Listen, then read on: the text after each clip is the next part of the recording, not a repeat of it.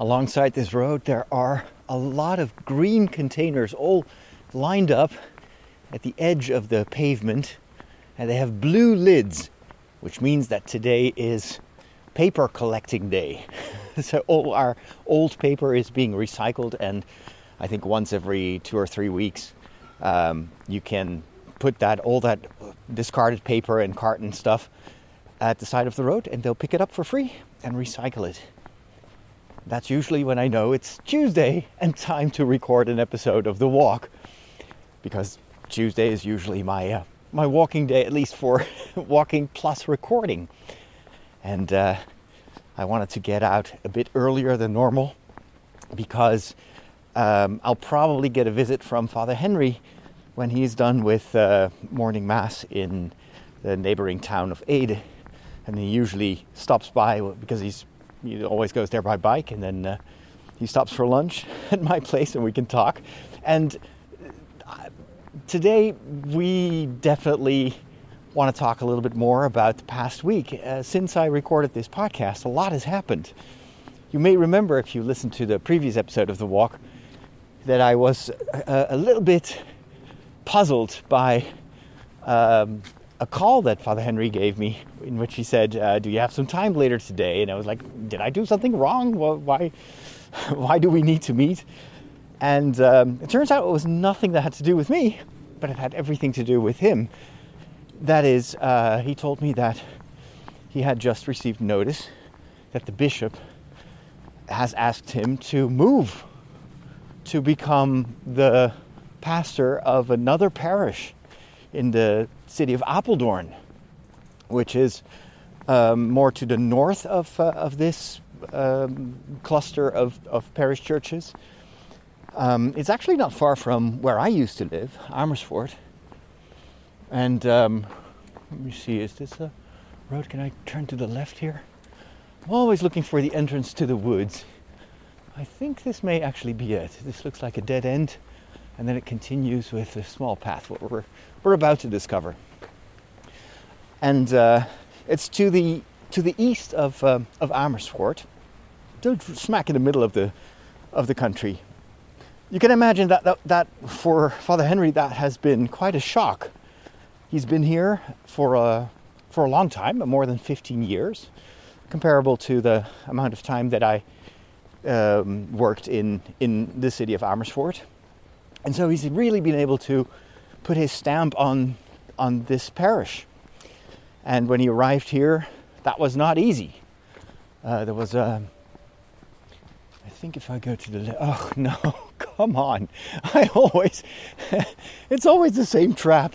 It's the same, like, circular dead end. How many times has that happened that I walked into this particular street thinking, oh, the woods are straight ahead, and then no, actually they're just houses, and it's fenced off. You cannot enter the woods there. Maybe one day I'll learn. It's also because of fall. Everything looks different. The trees have different colors, and it's so confusing. Why does everything change all the time? Which, by the way, was also the question that immediately popped into my head. Why now? Why does this have to change? I've just arrived here. I really like this parish. I like what Father Henry has done over these years. It's a vibrant parish. It's really fantastic to see that in a time of decline in most of the Netherlands, this is a place where a lot of these locations are doing really well.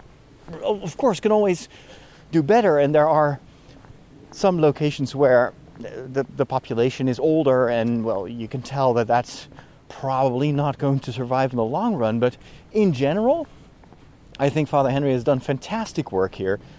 And of course, he's not the only one. But as a pastor, he's definitely the lead. And he's been, especially the last couple of years, been working really hard on the whole parish renewal movement. You may have heard of this. This is something that, especially in Canada, is making waves. It's James Mallon, another parish priest who has really found new ways to rejuvenate his parish, and his focus is always on, why are we a church? We want to make people followers of Christ. All the rest should lead to that. And it's kind of it's nothing new. This has been the core of what church is all about. It's a family of people that try to follow Jesus, but it's something that in many places is forgotten because we get distracted by so many other things that we think are important, but ultimately are not going to change people's lives, let alone change the world. And so Father Henry has really, I think, kind of felt the urgency of how do you say that? Encouraging this renewal in his parish. He's been working really hard with the parishioners to start new initiatives, and that started to pay off. And so it's actually in a moment of, I think, real success, where everything is really working well, that all of a sudden he gets that request, can you move? Can we move you to another parish?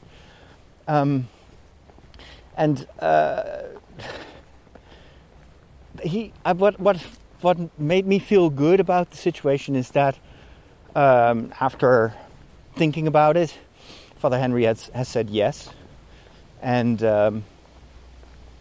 he is not, how would you say that, perturbed by it. Of course, it's very emotional because as a shepherd, you get to know people over time, especially 15 years. You know, there's a whole generation of children. There are entire families that only know Father Henry as their shepherd, and he's got to leave that behind. And it's very much two-way, of course. It's not just as a pastor, you're not just there as a distributor of sacraments and homilies, but you also receive a lot. You're also a member of these faith communities, and so for him too, the support, the love, the friendship of his parishioners has been an incredible treasure in his life. And to leave that behind and not knowing what the future will bring, that's hard. But to a certain extent, this is what life is always giving us. It's very rare to have times where everything stays put and stable, and 15 years in one parish is actually a very long time. I don't think there is any other priest here in my diocese that has stayed in a place for that long, in the same place. The actual reason that they wanted to change things is that there is another parish all the way in the east where that priest is going to work full-time in a secondary school. So he's no longer available as a pastor. He will just assist in the weekends. And so they needed someone else there, so they moved another priest to that location, and then that city of Apeldoorn now needs another pastor, and that's how they came up with that idea. Well, maybe we should ask Father Henry to do this. And then, of course, the big question is, who is going to replace Father Henry? Of course, at present we're doing well. There are 3 priests that are regularly available. Of course, you've got Father Eric, who's been ordained very recently. Here we are in the woods. Good. So Father Eric is definitely going to ensure the continuity, but he's not the pastor, and since he has just started his priestly life, that would be unreasonable to put that burden on him this early. So there is me. I'm just an assistant, of course. I'm of no use when it comes to running the parish, but I'm still a familiar face every week for the parishioners. So that, I think, helps. And then, but there needs to be a replacement, but we don't know who that's going to be, because, as you know, there are very, very few priests in the Netherlands. In my diocese, but we have more parishes than we have priests. And so we'll just have to wait for the bishop to tell us who is going to replace Father Henry. And you know, as much as I'm happy for Father Henry, I'm very sad for myself. I'm very sad for the parish, because Father Henry is a great priest. I couldn't have wished for a better friend here when I moved from my previous parish to this place. We know each other very well, as you know. We've been ordained together. We've done part of our seminary together. We're very different in character, in spheres of interest, but that's what makes it work. We're also very much, attuned to each other, which was a great help for me as well, because I felt like I understand what his vision is for the parish, for the liturgy, for the evangelization or the new evangelization of the parishioners. So I can wholeheartedly support that and work with that. But of course, now that we get another priest, who's that going to be? Is there going to be that same clique? I have to say that I was not surprised, because you always feel like, well, this is just part of the life of a priest, right? You are at the service of the church. You're not always in control. But at the same time, I didn't expect it to happen this quickly. I feel like I'm barely here. I was looking forward to working together with Father Eric and Father Henry for many years to come. And then all of a sudden, everything changes, which also makes me a bit worried is a big thing. I thought I would be more in shock, that I would be more anxious. And this is also, I think, part of the growth that I've gone through, where I'm not as easily perturbed anymore by changes and sudden things that I used to be these things could make me very anxious. It's like, oh my gosh, what's going to happen? What are going to be the implications for me? Am I going to be able to stay here? Does the other priest even want me to assist in the parish? All these totally irrational, worst case scenario reflexes that I've had for many years. The majority of my life I've been in kind of thinking in those reaction schemes, patterns, you could say. But now I was much more calm and at ease, and thinking, well, oh wow, that's a big change. I need to let that sink in. So I kind of gave myself some time to think about it. Well, today, it's been a week since he told me. So it's been announced in the parish this weekend, and the parish where I was, there were lots of people. I think like 250 parishioners, which is like I've rarely seen these big crowds anywhere else in the diocese. That's very encouraging. So I got a lot of feedback. Father Henry was in another church. Got a lot of immediate feedback from the parishioners, and that also helps me to kind of let it sink in, see how this affects other people. And most people were like, wow, we didn't expect this. It's kind of logical in a certain way. He's been here so long. We've been so lucky to have him as our priest. Let's hope we get another good successor. But all in all, the reactions were very hopeful, faithful, I should say, in the sense that faith is always filled with a certain amount of optimism. This is not just, a church is not just a human organization. We can always trust that through events and through changes, the Holy Spirit also has a part to play. And that was encouraging for me as well, and affirming, because that's how I felt in these past few days when I thought it over.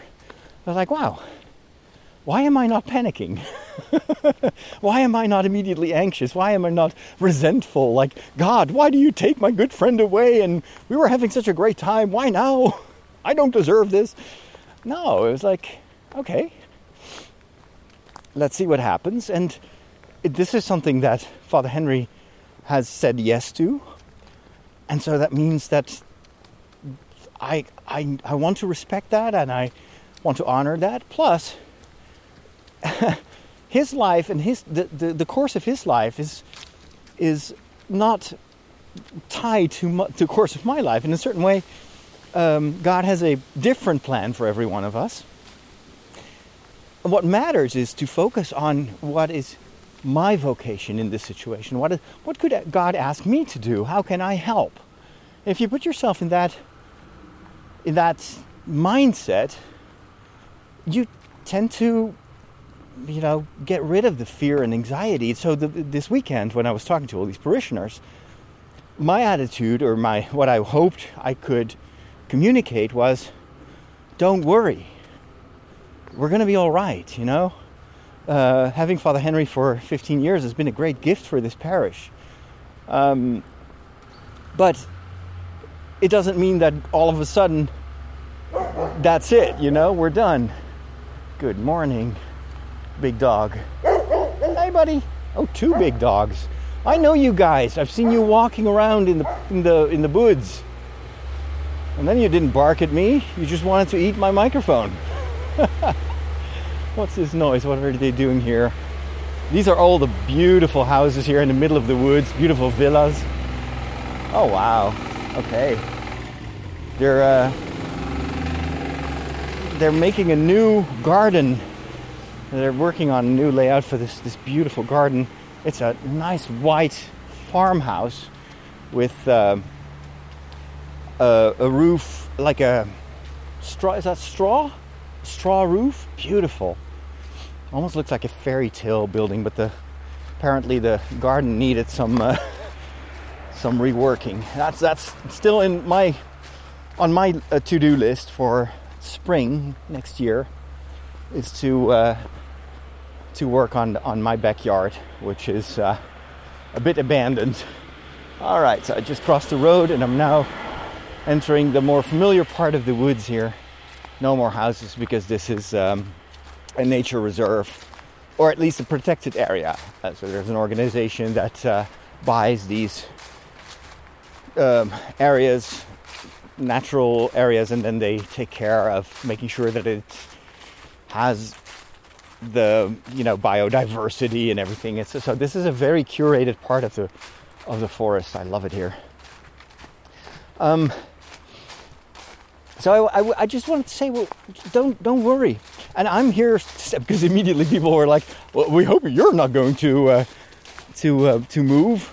We hope that Father Eric will stay, because then you see that same anxiety, what's to come? What is our future going to be? You know what you have. You don't know what you're going to get. And so I was like, don't worry. I'll stay here if I'm allowed to, and I'll serve as much as I do. You'll see me regularly celebrating Mass here, and Father Eric, same thing. And plus, Father Eric is part of the pastoral team, so he can also ensure that the overall direction of the parish stays on track. Even if there's a new priest, Father Eric will also be there to continue the legacy of what Father Henry initiated. And putting myself in that position made me feel also calm, and this is my place right now, is to strengthen the faith of these people, to tell them it's going to be all right, to encourage them to pray, not just for Father Henry and all these changes, also to pray for his successor, who is already there. We don't know who it is. It's like when you get a new pope, the old pope is dead, or in the case of Pope Benedict, he's retired. But the new pope, we don't know who it is. The conclave still will have to pick the successor. But that person is already there. He's actually right there inside. So you can pray for that person. God will redistribute that prayer in his inscrutable ways.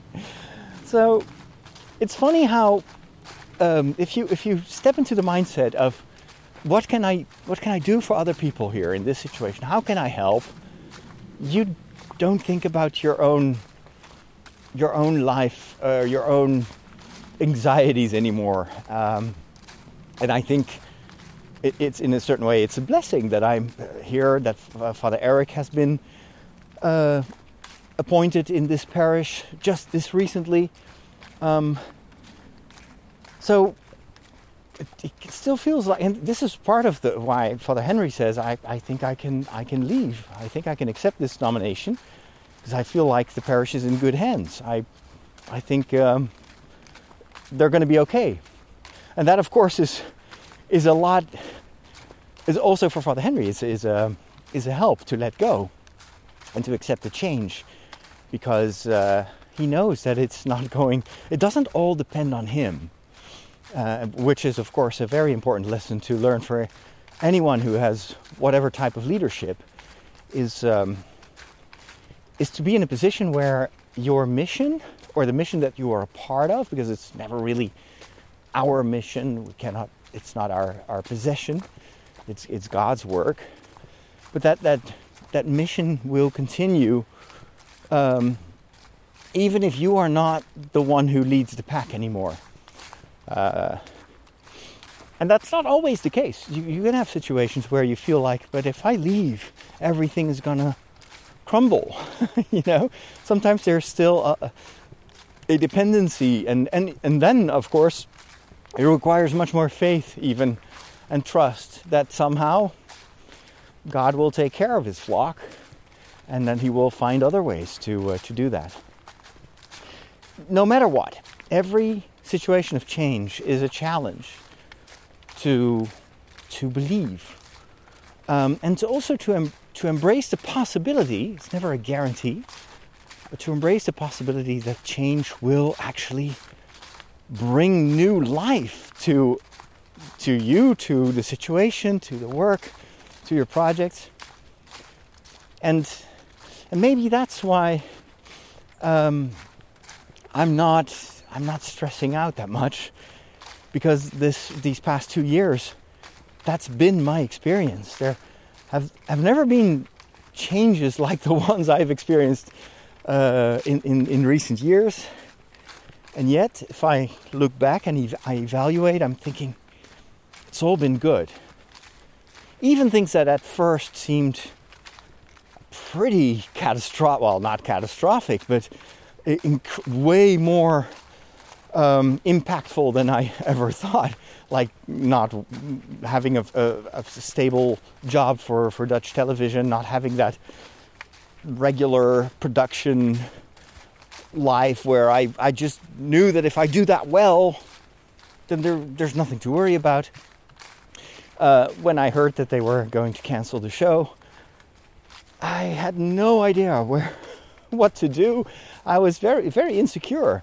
And as you know, I tried out so many things. I was kind of like just constantly, slapping spaghetti to the wall and see what sticks. I've done that and I apologize, because you have also been the victims of that kind of panicked behavior where I was like, oh, I need to do this, I need to do that. And it was almost as if you've just fallen off the Titanic and you're just swimming for your life, trying to hold on to everything you can find of wreckage and see if you can stay alive. And you've also witnessed how all things started to calm down. I started to just let go of that frenetic, desperate clinging on to every new idea and trying out a ton of things and thinking that everything should depend on me just working harder.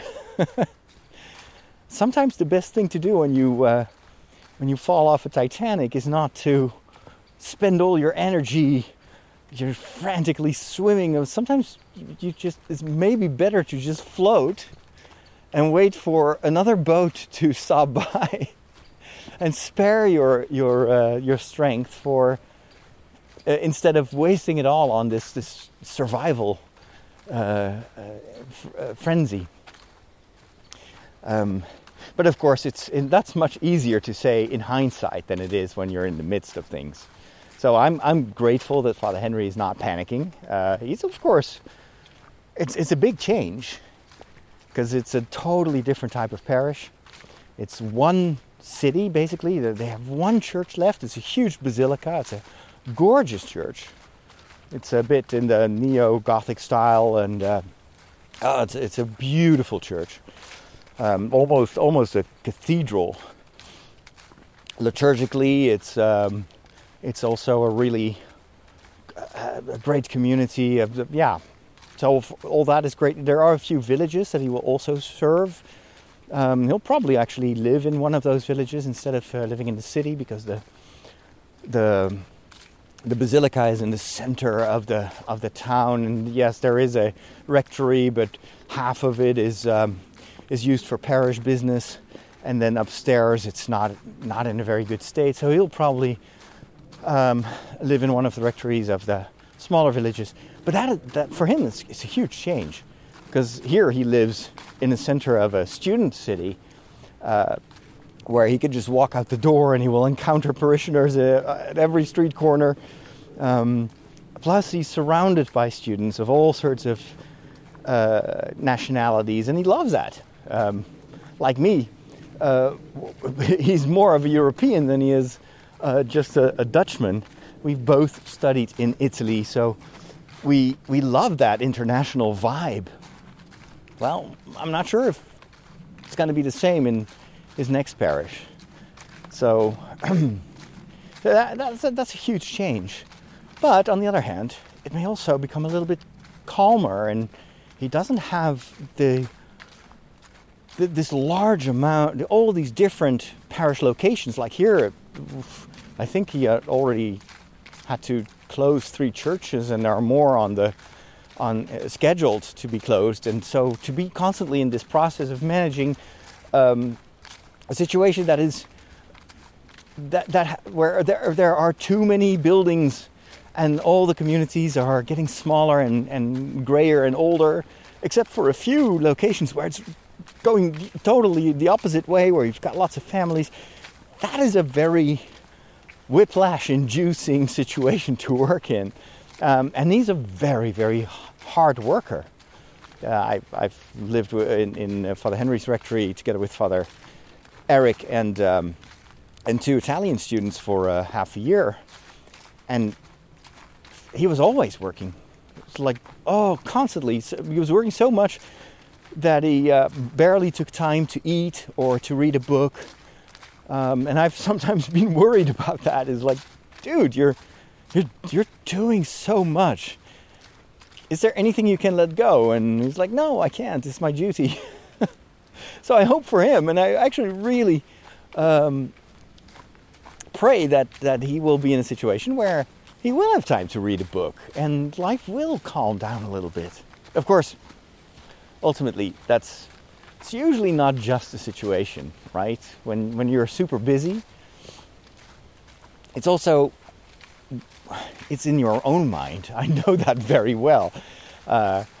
Even though I didn't have the deadlines of television work anymore, I started to create all these new goals, and then I got stressed out just as much as I used to be, because I felt like I had to do all this stuff. And well, I'm still on this journey of discovering what God really wants me to do, and to trust that He's going to take care of me if I focus on His will.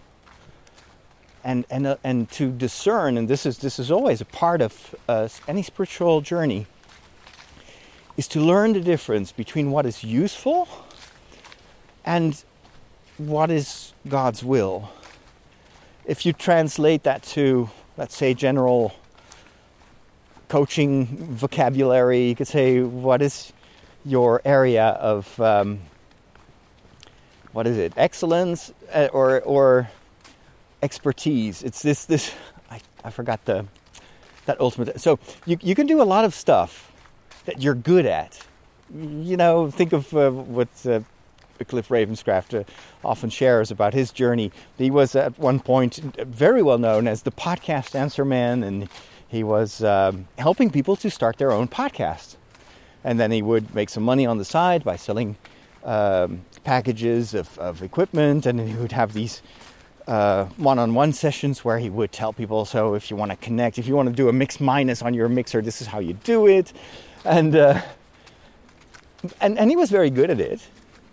But he felt like, this is not my true vocation. I really want to coach people. I want to help them to change their mindset and to pass on what I myself have discovered in my journey, that sometimes you have to make a big leap, not really knowing, what you leave behind, and you know that it worked well, and it was giving you stable income, etc. You don't know if you make that change what you're going to get. But you have this idea, you have this feeling that I am called to do not just what I'm good at, but I have to do what I excel at, what no one else does in the way I do it. You could call that also a vocation, because ultimately, your professional life and your calling in your spiritual journey don't compete. They may very well overlap. I mean, why would God only care for your spiritual life? No, God cares for everything you do, and He wants to guide you in all decisions. So why not also in your career choices? But I think it all comes down to the question, that very, very basic question that used to be part of every children's catechism in school and for the previous generation. Why am I here? Why am I here on this planet? What is my unique contribution? And this is the difference, I think, between this life and eternal life. In this life, we have limited time. And as you grow older, you start to realize that your younger years are not going to come back. Every age has its grace. I'm very much convinced that if you embrace your age and you acknowledge the specific graces that come with growing older, becoming wiser, knowing your own limitations, having more experience, knowing people, having a broader family. If you embrace that, then every age is not loss. You do lose things in life. Things keep changing as you grow older. Your hair goes gray, your eyesight diminishes. You may not be able to qualify for the Boston Marathon anymore, as you may have been able to do had you started to train more professionally 15 years ago. But that doesn't mean that it's just loss. It's also you gain a lot of things. But all in all, at one point it's going to end. And so this is why this life on earth is all about making the right choice. And when you're young, you feel like, oh my gosh, everything is possible. And especially if you have a creative mindset like I always have had, is like, I want to do everything. I would love to have a career in documentary making. I do want to build bridges between the world of popular culture and our modern and the life of the church. I want to create Lego educational videos about faith, and I want to be a writer. I want to be a cartoonist. And as you grow older, you start to realize, well, wait a minute, time is running out. I cannot do everything. And I love everything, but again, even for the things that you like, I would say, where am I going to put my time?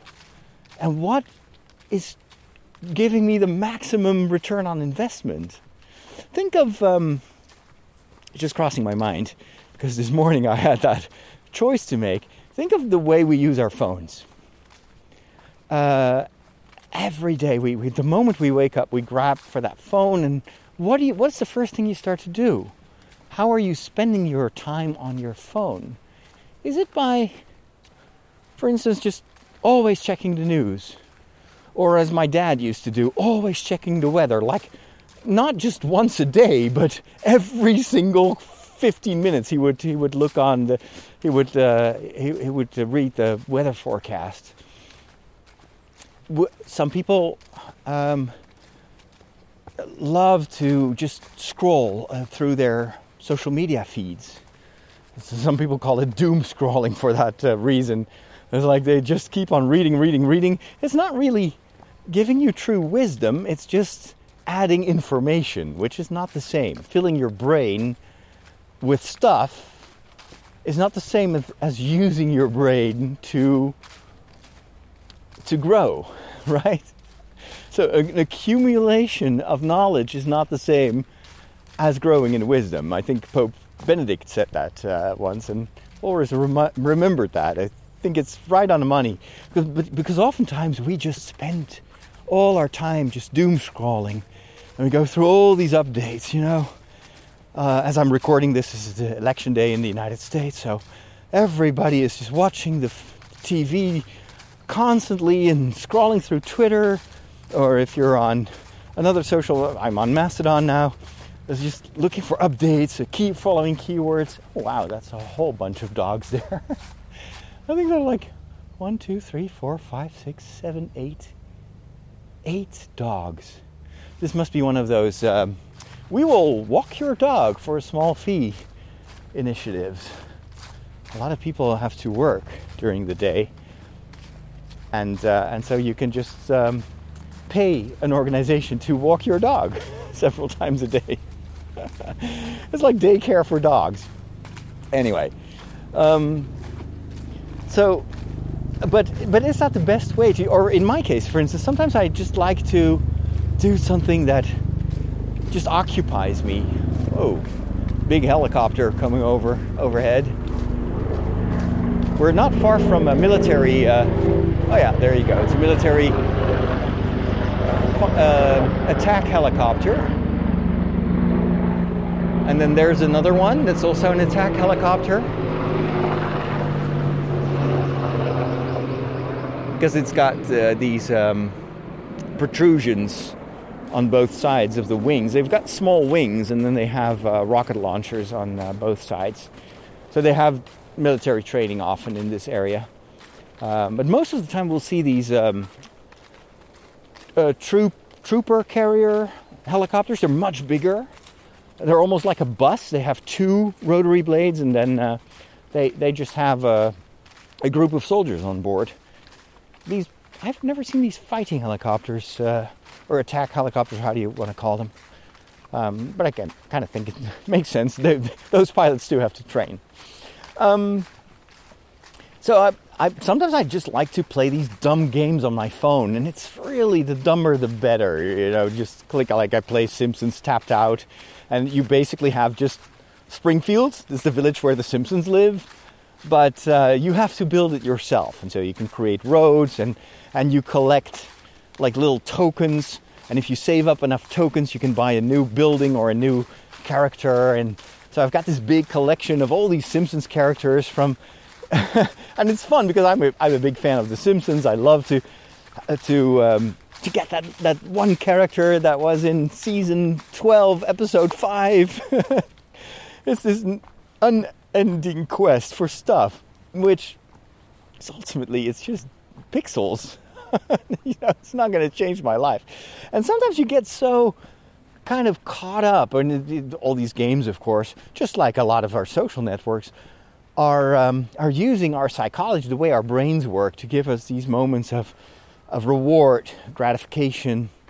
It gives you a bit of dopamine, and it's like the thumbs up, the likes and all that. Even if you're on Instagram, you post a picture, you get no likes, you feel kind of rotten. It's like, oh my gosh, I love this pizza that I just took a picture of, but then when your friend starts to like it and they leave a comment like, oh my gosh, that looks like the best pizza ever, you get that little reward. Is that pizza going to change your life? Is it going to change the world? No. So it's always, I'm not saying that it's bad, because we all do this from time to time. Sometimes it's also a way to kind of rest your brain in a certain way. But is it the best thing that you can do? And if it takes up so much time, what are you missing out on? Oh, this is my favorite part. It's like this open spot in the woods. There's a mother playing with her young girl, and the kiddo is climbing a dead tree. And the mom and the dog are watching over her to make sure she doesn't fall off the tree. What a great environment this is. I love it here. So even in the way that we spend our time on the stuff that we watch on TV. Sometimes I'm watching like a series, and then thinking, well, why am I actually watching this? I just watched this because I watched the first 2 episodes. I don't even like this series anymore. But it's on my list. I want to watch it. Well, but you're also spending time that you could have spent on a great movie that will really change your way of looking at the world or have an emotional impact. So how do I invest that time? Now, I think it's a bit of a trap to always try to optimize every part of your life. I mean, that can also make for a super frenetic, restless attitude where you constantly feel like, oh, but I'm not doing enough and I should spend my time better, and you feel guilty about wasting time. You can waste time with your friends when you're done with the harvest. Uncle Owen. Sometimes you just have to waste time. I don't think that God wants us to be super meticulous and constantly guilt-ridden that you're not doing enough or you're not spending your time wisely enough. Oh, more doggies playing around here. Are these the same dogs?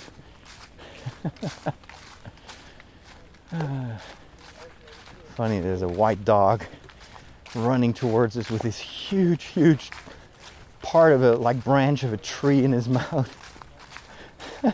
What is it with dogs and these branches?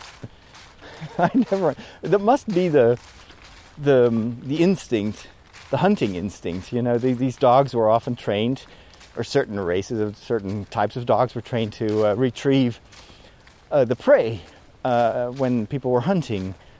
And I think that's probably behind this whole behavior of, throw that frisbee, throw the frisbee, and then run. I have the frisbee, I bring it back to you. Throw it again. Seriously, dog, is that the best way to use your time, to run after a frisbee? Aren't there better things you can do with your time? No, a dog just wants to run from time to time. It's healthy. Who cares? It's just a frisbee. So don't overthink it. But sometimes it's good, especially when changes happen. That can also be an occasion to stop and to think, how is my life right now?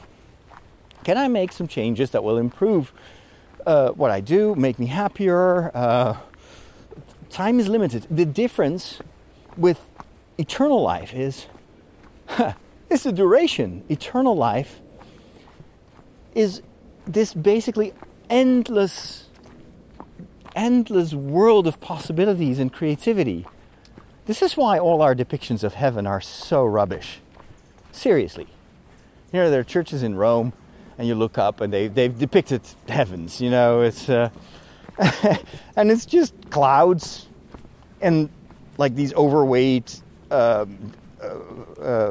angels, these, what is it, cherubs? With tiny little wings, and they've been to McDonald's like 5 times a day. And you've got some saints, usually looking very stern and very solemn, and then you've got the Holy Trinity and the Virgin Mary.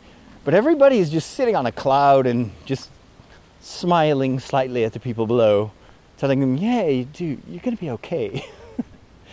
I've always wondered, why do we depict the heavens like this? Why do we always tell jokes about the pearly gates and stuff? That would be a super boring place, seriously. What fun is that, to just float around amongst the clouds? So I think instead, of course, we're just always using our very limited imagination and imaginary, how do you say that? The images that we know, and a lot of the ways in which we depict something that is actually beyond the realm of our physical world is by using metaphors. It's all an analogy, of course. It's you indicate something, but it's not it's not a photograph, right? But I think that one of the things that I hope for eternal life is, and if you think about it, it actually makes sense. We are created in the image of God, right? God is a creative God, a creator. He constantly creates. He creates through the Holy Spirit. So the Holy Spirit is life-giving, but is also constantly coming up with new ideas. Artists, I think, are very much attuned to the Holy Spirit. Their creativity is tapping into this original creativity of God that continues to change and affect our world. And it's a creativity that is literally boundless. Look at the skies, look at the universe, how big our galaxy is. We are able to look back in time for billions of years. And the further we can reach with our telescopes, the more we will encounter more star systems and galaxies and strange worlds, which I think is a beautiful metaphor of God's endless creativity. Why would there be an end to the physical world? If it's created by God, God has been there forever, and He will be there forever, so He will just continue to create. There is literally no end to it. Which is actually very good news for us as well. Since we are made in the image of God, we too have that same creative gift of the Holy Spirit that works through us. And in this life, we still have to choose. You cannot be in multiple places at once. Father Henry has been a pastor here for 15 years, which means he hasn't been a pastor somewhere else for 15 years. And that feels limiting, right? It's like, oh, but gosh. Like Saint Therese of Lisieux, this young religious sister in France, lived in a tiny village in a convent, but she would dream about traveling the seas and to be a missionary, to fly to other planets. She had a boundless imagination, and she often had trouble reconciling that drive that she had with her very, very confined, small, little life in the north of France. And I love that, because she ultimately found the solution to this dichotomy by saying, well, but in my mind, in my prayers, I can travel the world. I can reach out, and God, through my prayers, can do all that stuff that I'm dreaming about. And that's already here on earth, let alone later on when we're in the eternal life. That creative drive will flow unhindered through us. So I think heaven is going to be a place of great creativity. How? I don't know what. Something, you always wonder, okay, so when we die, our body doesn't leave this earth, right? We return to the dust that we came from, that we were made of. But our spirit, our soul, is eternal. We believe that it's with God. So how can we be creative if there is no matter to work with, right? Again, we're talking about stuff that we cannot really grasp with our limited minds. But then I'm thinking, well, but hey, Catholics, we believe in the physical, the bodily resurrection. And if you want to have an indication of why that is part of our faith, look at the Virgin Mary. Oh, wait, I've got to... Oh, Father Henry's calling me. Hold on. Do I have my phone with me? Yeah. This is what I thought would happen. He's probably standing at my door right now. Hold on. Hey, dag Henry. Sta jij voor mijn deur? Ik kom er zo aan. Ik was nog aan het wandelen. Ik ben er over 2 minuten. Tot zo. Doei doei. You see? I wasn't making this up. I just thought he would be at my place much later. Usually he spends a lot of time just talking with the parishioners after Mass. So I expected him at noon instead of right now at 11 o'clock. But that's not a problem. I was wrapping up anyway. So, since the Virgin Mary is now with God, body and soul, according to the Catholic creed, the Christian creed you could say, although some denominations have different opinions about the Virgin Mary, of course. But for me, this bodily resurrection is also a source of hope. Because I'm thinking, well, at least that's what we know. When we are creative, we also work with what God gives us in terms of matter. And can you imagine Michelangelo in heaven not having anything to sculpt with. You could, of course, tell him, well, just imagine the statue in your mind. I don't think that works. Same thing with painters. You know, you want something to paint on. You want something to paint with. Again, it's just a hypothesis, of course. But I do believe that creativity, and it's endless creativity. So everything that you have ever had in terms of creative desire, you don't have to choose anymore. Here on Earth, we are supposed to make choices, and there is also a benefit to that. Yes, it feels limiting, but it's also an exercise in discernment. And this brings me back to the beginning of this talk, is with the limitations of this life, time passing by, you not being able in multiple places at once. Some saints were supposedly, allegedly able to do that. We can't. But you are challenged to discern with God. So where am I going to spend my time and energy? And that also means I have to let go of a lot of ideas and plans that I had. And the older you get, the more you see the necessity of investing in what has lasting value, and to discard what is ultimately not that important. If you know that you only have 1 year to live, you will make different choices than right now, right? Because then you would immediately start to think, okay, but how am I going to spend that last year here on Earth? What is really important? What do I really want to do? In fact, we should probably always, from time to time, think about that. You know, where is my zone of excellence? What is my unique contribution to the world? What job does God give me?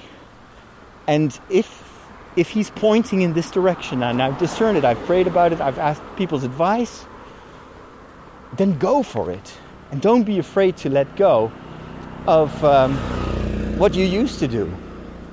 The only way you need to focus on is the way forward. Don't look back in regret all the time. I know I'm also talking to myself, but it helps to work on that faith that God He looks at your life and He sees what worked well. He also sees what didn't work well, but He will never dwell on it. He will never tell, hey, dude, I'm giving up on you because really you messed up. So up until this moment, no, He was like, do you want to come? Do you want to follow me? It doesn't matter how old you are or how much energy you have. I have just a thing for you. And it's up to you to figure out what is just this one thing that God wants me to do. If you go for that, if you follow that, you cannot go wrong. That's it. I'm back at the rectory here. And it's time to provide Father Henry with coffee. And I have this special, like St. Nicholas, what is it? Like cake. Ah, there he is. Hello. How is life? Okay, good. Yeah, I just told my listeners that you were going to move to another parish. Oh yes. Yeah. They are listening now also. Yeah, they're listening to you. Yeah, well, they know you very well. So okay. So I have this basically 1 hour of just praising your qualities and mourning and bad for humility. Yeah, that's why I'm not telling you. Today's gospel is we are just useless servants. Yeah. About a plower that has to work immediately on the next task when he comes home. Uh-huh. The Lord should not be grateful to him for doing his work. Yeah. He should immediately prepare his meal. But I think God is probably grateful for what you've done, even though you're just a useless servant, right? I mean, it does count for something. I hope so, yes. But it's all grace, so we can never appropriate it. Tout est grâce. Tout est grâce. Everything is grace. Hey, thanks for listening. Have a wonderful rest of your day, and we'll talk soon. God bless.